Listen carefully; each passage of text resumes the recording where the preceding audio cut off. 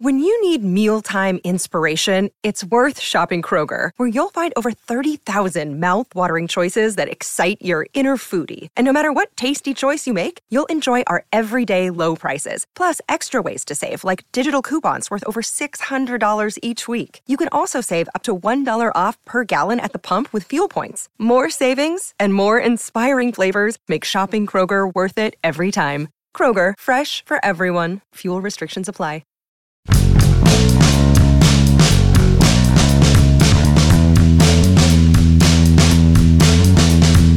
Know what no Pittsburgh baseball fan wants to hear about at this time of year or any other? Yeah, the Cardinals. Buckle up, you're going to hate this one. Good morning to you. Good Tuesday morning. I'm Dan Kovacevic of DK Pittsburgh Sports. This is Daily Shot of Pirates. It comes your way bright and early every weekday if you're into football and or hockey. I also offer daily shots of Steelers and Penguins where you found this.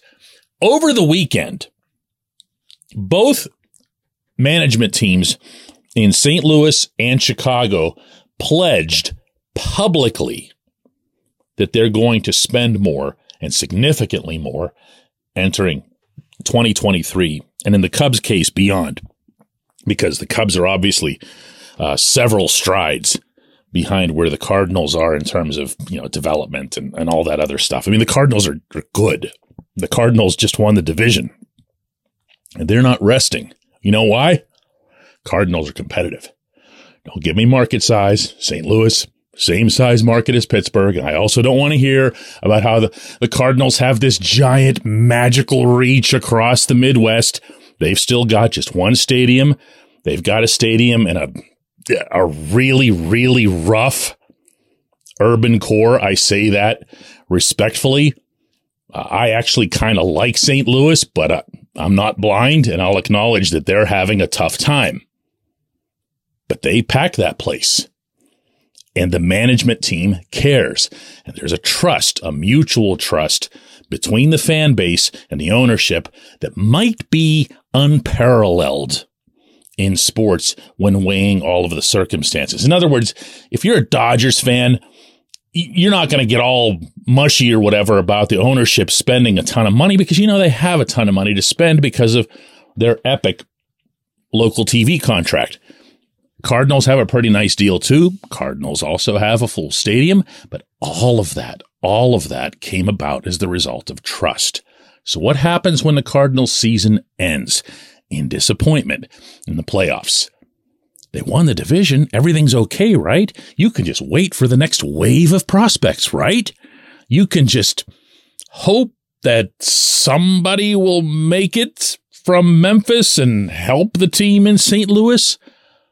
Or you can do what the Cardinals did and pretty much fire their entire coaching staff. And you can do what the Cardinals further did and make the same statement that the Cubs did, that they're about to up their payroll, which is already way over where it should be based on nothing other than their market size. Amazing how that can work if you have people who are competing at a real standard, at a high standard, and saying this is the way we want to be. This is what our expectation is.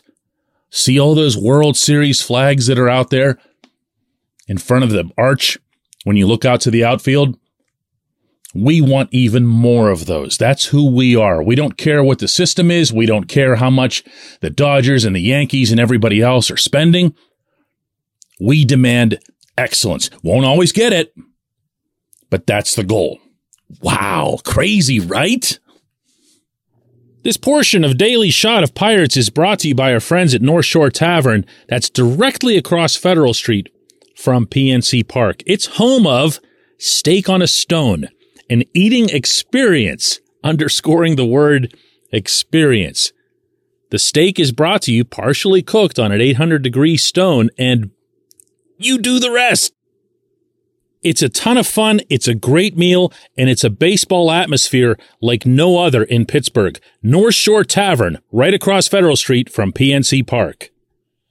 I'm not here to oversimplify this. I'm really not. And I'm definitely not looking to lower the general discourse about the local team, because it is not as simple as spending, and it's definitely not as simple as wanting to win. But both of those things are inexorable parts of it. And what's scariest more than anything about the way the Pirates are currently constructed, and by that I mean at the front office level, is that there's no one like this. Can you picture any scenario in which anyone from Bob Nutting on down in that organization would stand in front of a group of reporters the way these executives from the Cardinals and Cubs did and say, hey, this isn't good enough. We're about to really ramp it up. We believe that our teams should be competing at a certain level. Cardinals case, that means better than first place. In the Cubs case, again, they have a lot of climbing to do. But can you picture, just even in your wildest, most ridiculous, drug-induced dream, can you picture any of these guys standing in front of, whether it's reporters or season ticket holders or whoever, and saying, you know what? We've had enough.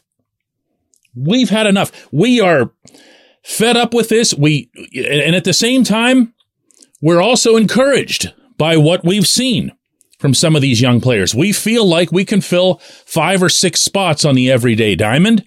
We feel like we can fill 3 or 4 spots in the rotation. We feel like we can fill the back end of the bullpen. And now it's incumbent on us.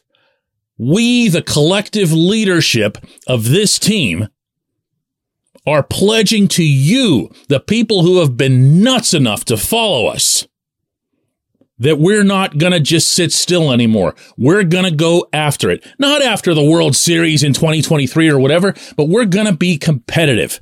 We're going to show you that fire. We're not just going to sit still and make waiver claims and throw trash players out there in starting positions so that there can be another glorified summer-long tryout at PNC Park. We're done with that.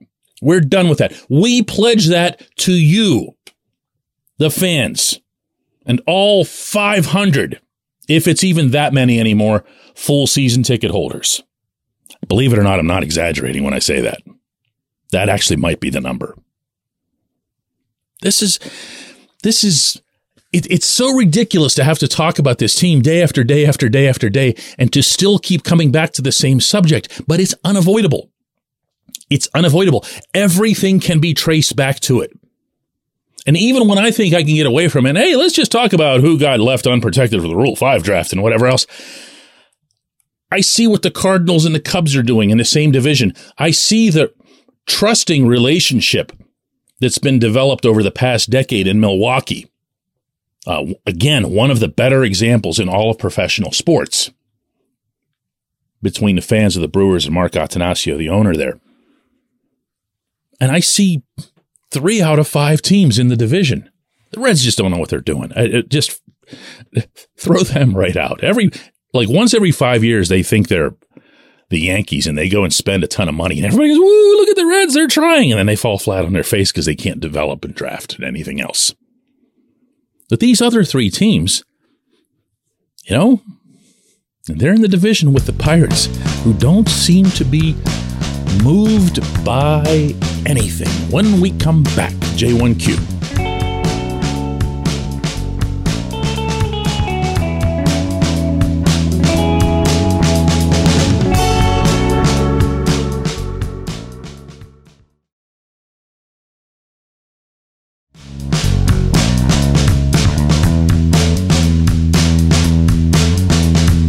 Today's J1Q comes from Matt Costello, who asks, Jason DeLay got nearly 200 plate appearances last season and over the weekend was dropped entirely from the 40-man roster. How insulted should I be over how badly my time was wasted over the catcher position last season? Sure, Roberto Perez got hurt, but then management gave up on the position. Matt, I want to separate your question, if I can, into 2 different thought processes. One is that I don't care what happened to DeLay. I do care about your other point. DeLay was as fungible a player as existed in the majors, and he only looked like he was remotely decent relative to the rest of the catchers that were there because he came up and at least squirted some singles through the infield. And that, by the way, is all he did, slashing 213, 266, 271. He had absolutely zero pop. I'm surprised he even had a 213 average. He just found holes. I'm not sure the Pirates have had someone hit like that over such an extended time period in a lot of years. Okay. He was okay. Tyler Heineman was okay. The real issue was the other one that you brought up. $5 million went into Roberto Perez. Understandable. I thought it was a good move. The way he performed early in the season before getting hurt was encouraging, but he did come with the history of being hurt and being hurt in a big way. The same thing had happened to him in Cleveland the previous season. And he goes down, and, you know, I use this term punting a lot on this show as it relates to management's approach, but there's no punt that's comparable to the one that they did at the catcher position. They just said, oh, well, we've lost our guy. And that was it. That was it. The fact that they had the young rotation, the fact that they had Roansy Contreras coming up from the minors, and the potential benefit that would have come with A, having Perez all year, obviously not an option, B, replacing Perez with a major league catcher, maybe not one who has a Gold Glove background and a pitching staff background the way Perez does, but somebody who's a major league catcher.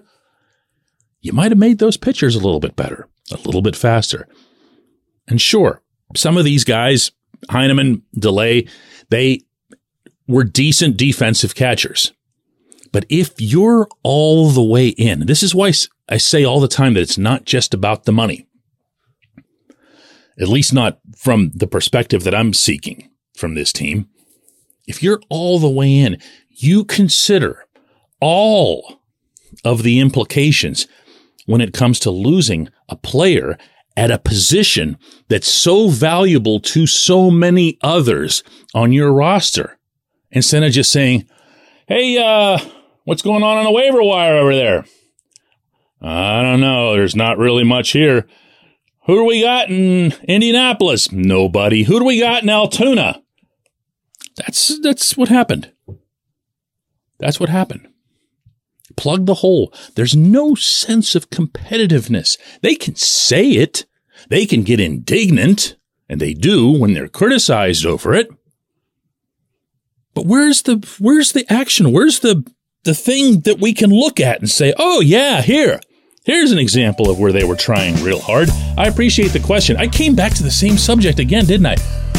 We're going to do this again tomorrow. I'm going to venture really, really hard to find something else to talk about.